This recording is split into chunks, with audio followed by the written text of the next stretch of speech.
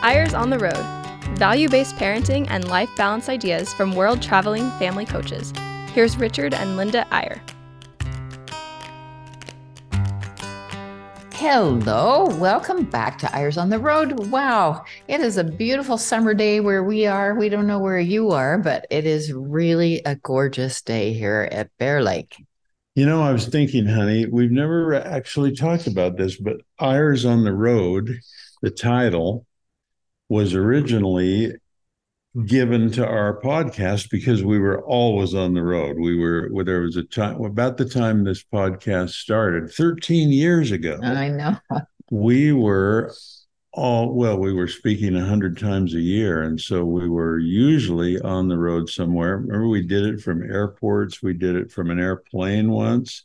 The engineers were always like, there's too much background noise. But what I was thinking today, it's interesting that Eyres on the Road is a little bit metaphorical, because what we end up doing is telling where we are on our road, our life's road, our path, where we are on our path. Right, exactly. And where we are on our path right now is we've just a brand new book that we got our hands on for the first time last week, a book of essays that I'm the editor of, and Linda is not really on the cover of this book, but No, you have read it carefully and co-authored really one of the helping. essays. It is a collection of beautiful essays by some brilliant people who somehow you just collected them like a magnet. They just came to us. Well, they're the best writers we know, frankly. Yeah. They really are incredible writers, and we picked most of them. There were two or three that came in after the fact, but the interesting thing is it's a book on a kind of a disturbing topic. It's a book of essays that's called No Division Among You, and it is about polarization. It's about division. It's about people who are not speaking to each other anymore. It's about how divided and sort of upsettingly separate different parts of our country, and in this case, parts of our own church, parts of Christianity, are becoming. How politics and economics and other factors tend to polarize us and pull us apart. And we're not the first to say that this may be the most divisive time in the history of our country, maybe since the Civil War. Does that go in too far? I don't know, but it is really, well, it's not war, but there is a war of words going on, that's for sure. Yeah. It is really a hard time, and we're headed into another political cycle, which is going to make it even worse. Yeah, when people tend to be with those who they agree with, and there is fake news, and it is getting harder and harder, especially with ChatGPT and other forces. And AI on all of its levels, it's getting harder and harder to even know what to believe and what not to, even to distinguish truth from error, which is a frightening thing. Yeah, you've been diving into a video and an article on AI this week, which is really scary. We went to dinner. I didn't have time to read it. We went to dinner, and you read a lot of it to me, and it is really terrifying. I mean, people are saying, if you think the internet is hard on your kids, just wait and see what happens with AI. I mean, it is a scary world. There's so much division, diversity, and well, the diversity is great. Diversity is a good thing, but the dissension and the division and the dismissal that goes with it can really be a problem. Yeah, I just I heard a guy that we really like, and I won't mention his name, but he is really brilliant. He was giving a speech not long ago, and he said, I have a friend who said, I was addicted to cable news. He said, it is like getting off alcohol. I mean, really, Yeah. it's like I was addicted to this stuff that I was listening to, and who knows how much of it was correct. And he said, "Finally, I'm dry. I'm dry. I'm dry. I've I've quit gone through cable this. news. I'm going to the BBC because it's just a little more objective." So anyway, it is a crazy world. Well, and we should give credit. Here are the names of some of you may recognize some of these people. They really are the best writers and the best thinkers we know. And what's really interesting about it, Linda, is we asked them, would you like to write a short essay on the subject of unity and the problems we're having with it in our world, in our church, in our communities, and so on? And we didn't give them any more instruction than that. And they each took their own approach, their own perspective, their own paradigm of the unity problems we're having. And they produced some remarkable, really remarkable essays. Before you read that, this is a diverse group. Yeah, yeah. I mean, it's very diverse. They're all very interesting Let's people. just read their names in case you know some of them. Kathy Clayton, Mark Etsy, Thomas Griffith, Elizabeth Hammond, Ronell Hugh, Nylan McBain, Craig Peterson, Maureen Proctor, Ben Schlachty, sorry, Melanie Tagg, Kimberly Tyder, Adam Timothy. and Bill Turnbull. Wasn't it almost a temptation to tell about each one of those as we go through them because we know them so well? Should. But they range from PhDs to physicians to a federal judge.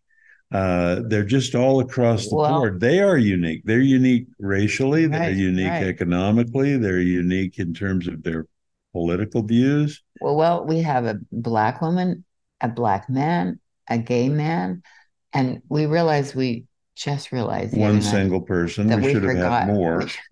We should have had more to include more single people. But anyway, it really is quite astonishing. Let us read you a couple things from the preface and just get you the feeling that we're trying to create here. It starts out by saying, particularly, this is a Christian book on many levels and even a denominational book to some degree in our church. But we start off by talking how if we're united in Christ, everything else should take care of itself. That one uniting factor should be bigger than anything that could divide us. We see division on every hand, politically, culturally, socially, doctrinally. We observe family members who don't speak to each other because of the different ideologies of their media sources or party affiliations.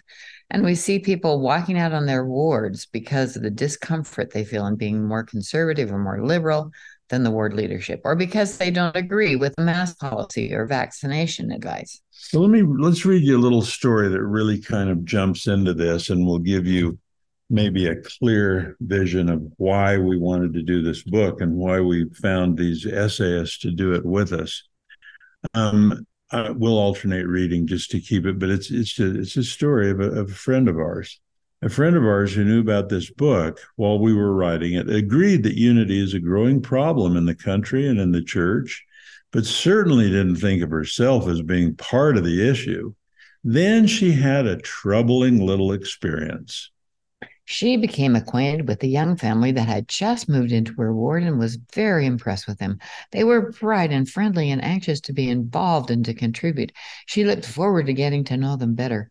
When she dropped by their home a couple of weeks later to deliver a small gift, she saw a political sign in their front yard that surprised her. It was for a candidate she thought of as extreme, very dangerous, and it worried her to the point that she didn't stop or leave the gift. Shoot, just drove off past, shaking her head. It was this small incident that made her realize that she was part of the problem. She had let one little yard sign cause her to judge this couple and to change rather instantly and dramatically what had been her favorable opinion of them. Have any of you had experiences like that where you discovered it might have been someone you really liked and connected with on a lot of levels, but then you discovered some little thing about them, some candidate they supported, a news channel that they watch, how they felt about being vaccinated, just any number of things. And suddenly you found your whole opinion of them changing based on that one little thing, even though you might both be Christians, you might both believe in Christ, you might both believe in so many beautiful things, you have so much in common. So disagreement is not the problem. It's the judgment, the categorizing, the stereotyping, the wall building that goes with it that turns differences into destructive divisions and dissensions.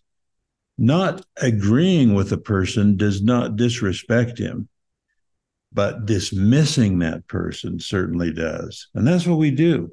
We say, well, if you're one of if those, you're one of those, oh my gosh, we're not gonna think about you. So you get the feeling this is a serious book. I mean, it's a serious problem.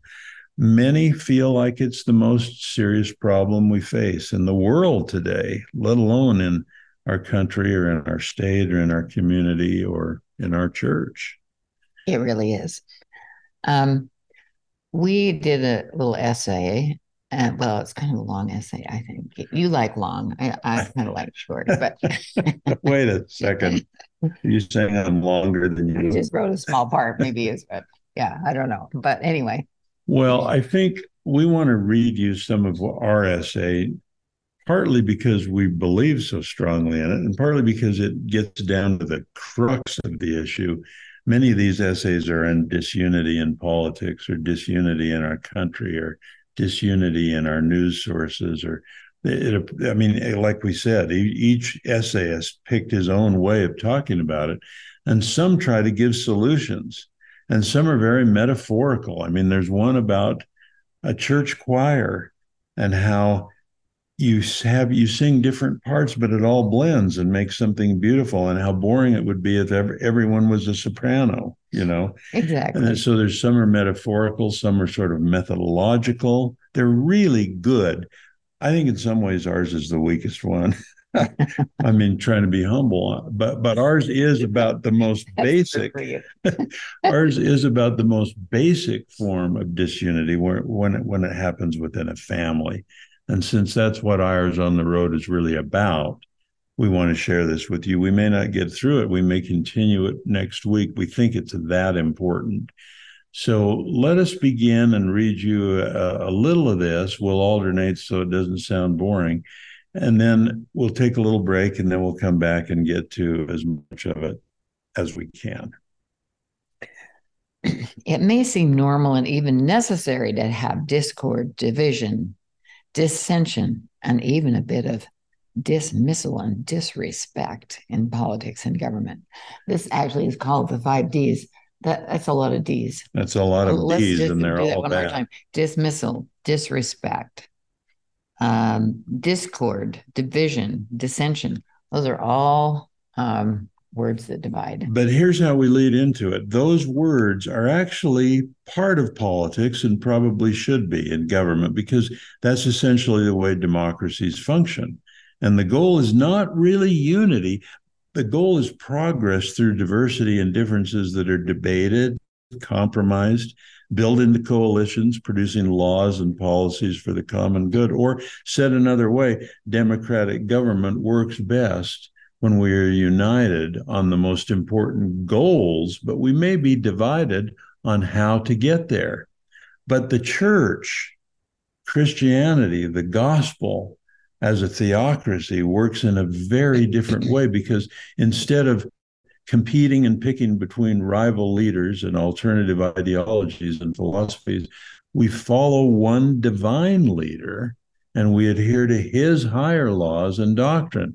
So what we're saying is the very things that can save a democracy, this discussion, dissension, division, compromise, coming together, those things are part of democracy. They're part of government in a democratic country, but they're the very things that can undermine or harm the church, because Christ himself said, if you are not one, you are not mine. And then we try to go even further and say in the family, it is the most destructive of all. That's where we really need the unity.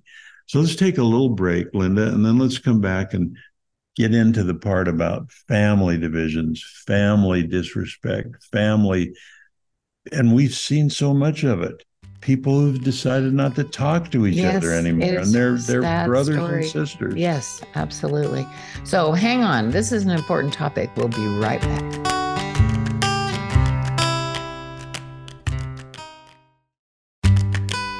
Welcome back to Eyres on the Road. Here's Richard and Linda Eyre. And we're back talking about something really important to all of us. Even if we feel unity in our own family, there are so many other families that are so torn and divisive. So carrying on a little bit here, both the church and the state, we're kind of working our way into the family, but we're starting more broadly. In both the church and state, in order to survive and thrive and grow, we need all the unity we can discover.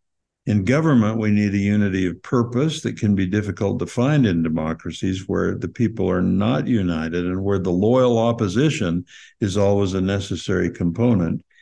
Theoretically, though, unity in the gospel in the church should be much easier as we seek the mind and will of our heavenly parents, of our God, rather than the compromised will of man. But family is the deepest division. Those 5 Ds, dangerous but potentially productive in the state, and dangerous and potentially destructive in the church, become disastrous and potentially spirit destroying in families. In a community or a county, they can be stimulating. In a stake or a ward, they can be painful and undermining. But when they take root in a family, they hurt most deeply and can seem to endanger even the very plan of God. Now, we believe, and I think most of you listeners believe, that family is not only the basic unit of our society, our culture, our economy, but it is really the basic entity, the basic unit, yeah, of eternity, of heaven, of what most people perceive heaven to be. Family's the gift of mortality that makes us potentially able to grow and become more like God himself, little by tiny little. Now, even as you say that, though, we are talking to families that we know are troubled, and we know how children have left the church or left the family. Every family. We just saw a couple yesterday at a funeral who are just they're almost ethereal. They're so beautiful, such a beautiful couple with these children, and her face was just absolutely ashen. I said, "What's the matter?" She said, "Oh my goodness, our youngest daughter's husband just left her on a dime with 4 children in the most devastating way." And so we know that there's... And this woman, this saintly woman, was fighting herself against hating him. I mean, you could see it. She was trying to forgive him and so on. But here's the point. The point is not that we should have expectations of never disagreeing with family members, or that we should beat ourselves up with discouragement when there is contention in our home. Rather, the point is understanding that all our hopes and efforts and strivings for unity should peak within our immediate and extended families, because it is that family, not the church, that is potentially eternal and that can be direct mirror of our once and future heavenly home, and that it is, in fact, the very government of God. Well, that's pretty wild. Well, that's pretty far out, isn't it? It is, but especially in light of what we've just talked about, there's so many families that are devastated right now. These issues with division. But the question is, how can we mitigate them? How can we do our best to overcome these divisions within our family? And we're reading little passages, but we're really just talking with you today. And I think it's so interesting, Linda, that we sometimes joke about it a little. I mean, here's this part you'll like. Yes, this is so true. Lovely as the words are, we might find some dark or ironic humor in some of the lyrics. of one of our most beloved hymns, Love at Home. And I think that's sung all over the world, this wonderful song, Love at Home. And the words are they're so beautiful, but in a way that almost makes you laugh. In the cottage there is joy, peace and plenty here abide, smiling sweet on every side.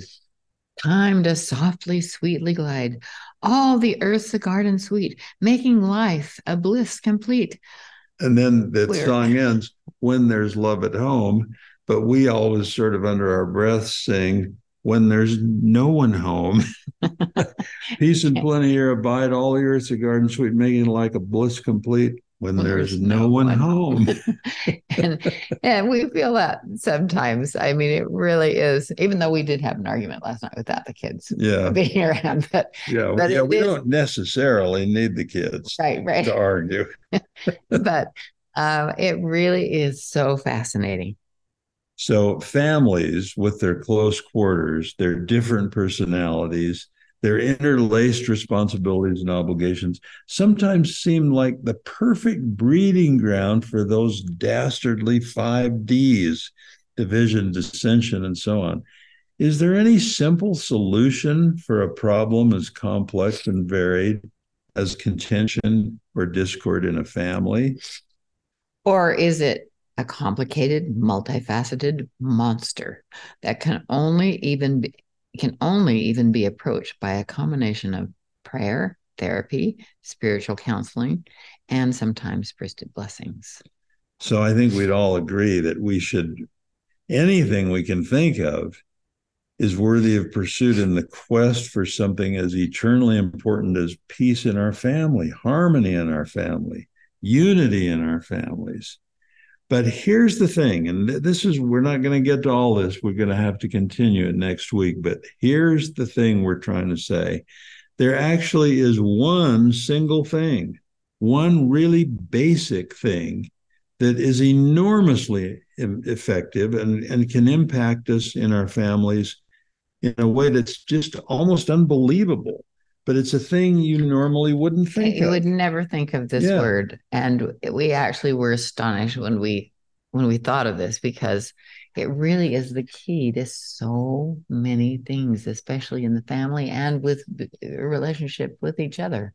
And it comes from Scripture, and we're going to present it to you in two ways. There are many scriptures that talk about how important humility is in our relationships and getting along and overcoming differences, and even talks about how the most powerful kind of humility is not compelled humility. I mean, sometimes we're compelled because we get sick or because we lose our job or because someone points out a huge flaw in us and we're suddenly sort of humbled by it. This is not about being humbled by external circumstances. It's about summoning your own humility by realizing how small and unimportant you are and using that kind of humility to influence how you deal with other people, especially in your family.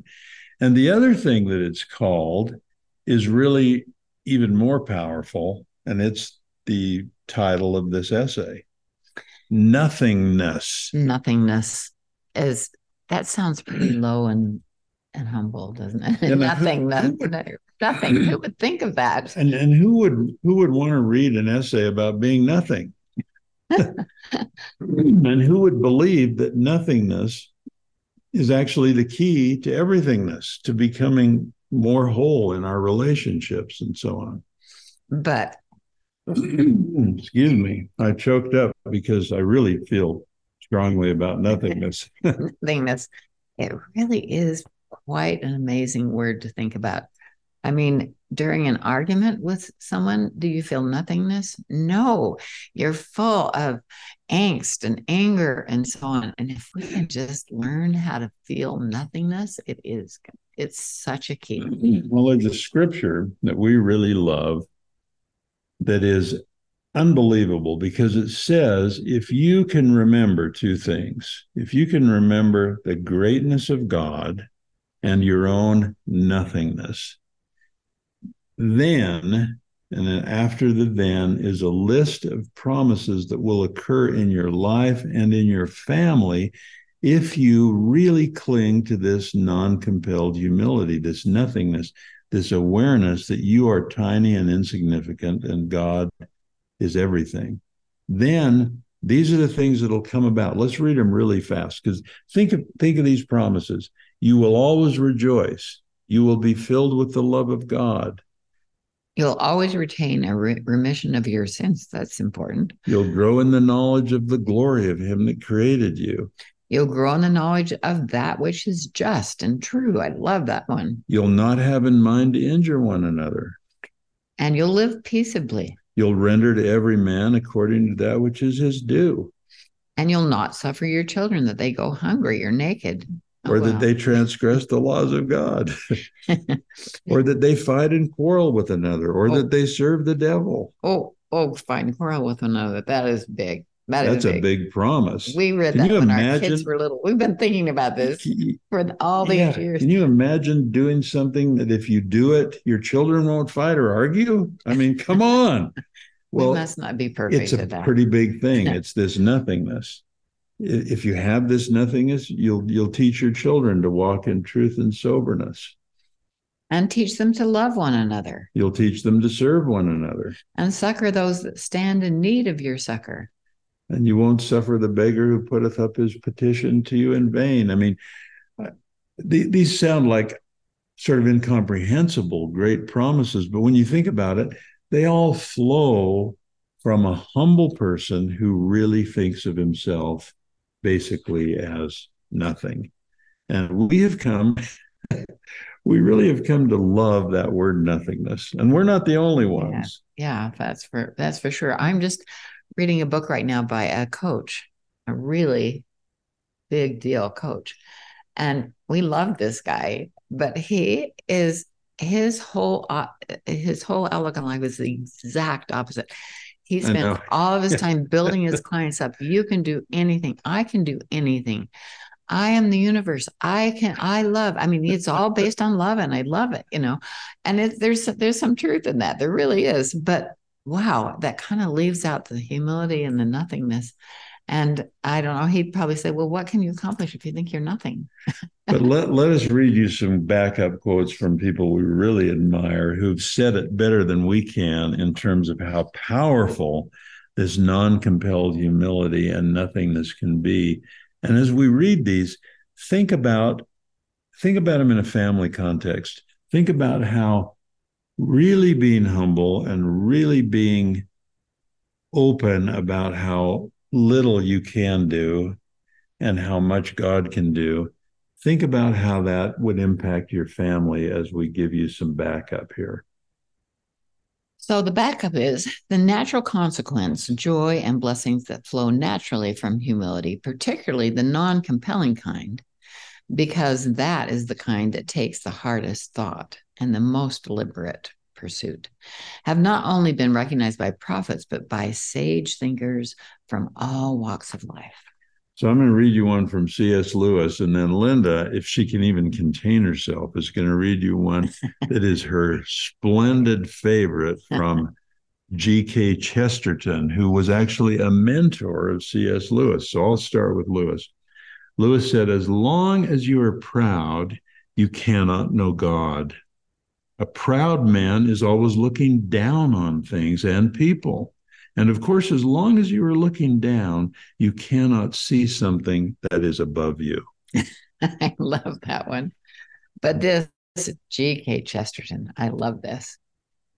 How much larger your life would be. Oops. Turned an extra page. Start over on that one. That's so good. How much larger would your life be if you could become smaller in it? You would break out of this tiny theater in which your little plot is always being played, and you will find yourself under a freer sky in a street full of splendid strangers. Oh, I love that. I just love that. It is so awesome. I mean, if we go out in the street, no matter who's there, like, ooh, look at that. Instead, think of them as splendid strangers. They all have a story. They all have something to give you. And in your nothingness, it really is a beautiful quote. So we're going to end with just 3 more little quotes about this non-compelled humility. And then we're just going to leave you thinking about it and us thinking about it for the next week. And next issue of Eyres, next episode of Eyres on the Road, we're going to dive deeper into how this attitude can impact our families. So just a couple more to end today with. An anonymous writer said, one sees great things from the valley, only small things from their peak. That's something to think about. And another, the smaller you are, the bigger the things he can do to you and with you. And then we're going to end with Chesterton again, who, he not only talked about how different the world will look to us when we think of ourselves as small and God as large, but then in the same essay later on, Chesterton says, without humility, it is impossible to enjoy anything, even pride. He is great. I want to see him in heaven. He's awesome. Well, thank you for joining us today. This is something to think about. We've been thinking about it. And actually, this is, we started this a long time ago. So this has been a refresher for us as well. We hope that you think a little bit about nothingness this week.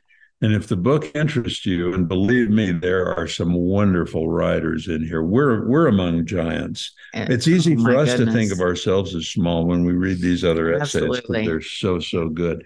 But it's called No Division Among You. And you can find it at Deseret Book. Go to deseretbook.com and have a look at No Division Among You. It's really a delight because it's such a spark of inspiration with every essay. You think of things that you've never thought of before. So we hope that you'll take a look at it. And tune in next week as we finish applying, or really delve into applying these principles within our family, which is where we need it most. So thanks for joining us, and we'll see you next time on Eyres on the Road.